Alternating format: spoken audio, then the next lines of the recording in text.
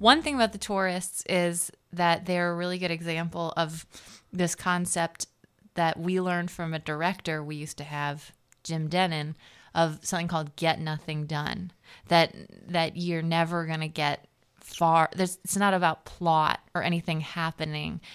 It's about that something's always going to subvert any apparent forward motion. Right. And what's interesting in the scene is not that they get macaroni and cheese. It's that they take so long to get macaroni and cheese, and every sort of obstacle that they run into becomes another obstacle and becomes another obstacle. Yeah, and any chance of like maybe resolving something or having, in their case, I mean, you could apply it to so many different like improv dynamics. Right. They're funny because in their case, they're just like determined to be miserable people. So like there's that moment when they could just have a touching moment in this town, you know, when she climbs the wall and they're embracing or whatever I picture them doing.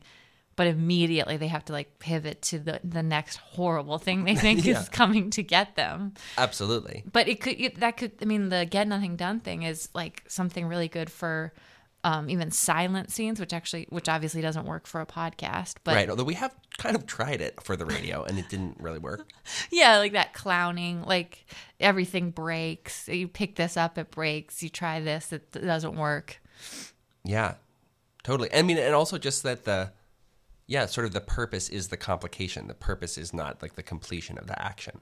Yeah, and the tighter the like coil is wound of that that everything's going to break, nothing's going to work, the stronger the relationship as improvisers is, or as characters is, because that's what keeps us connected and knowing as players like what to do next. We just know we have to subvert the possibility of anything getting accomplished. Totally. And I think it's also what makes them, I really enjoy playing the tourists. I don't always know how enjoyable they are to listen to, but I know that they're very enjoyable to do.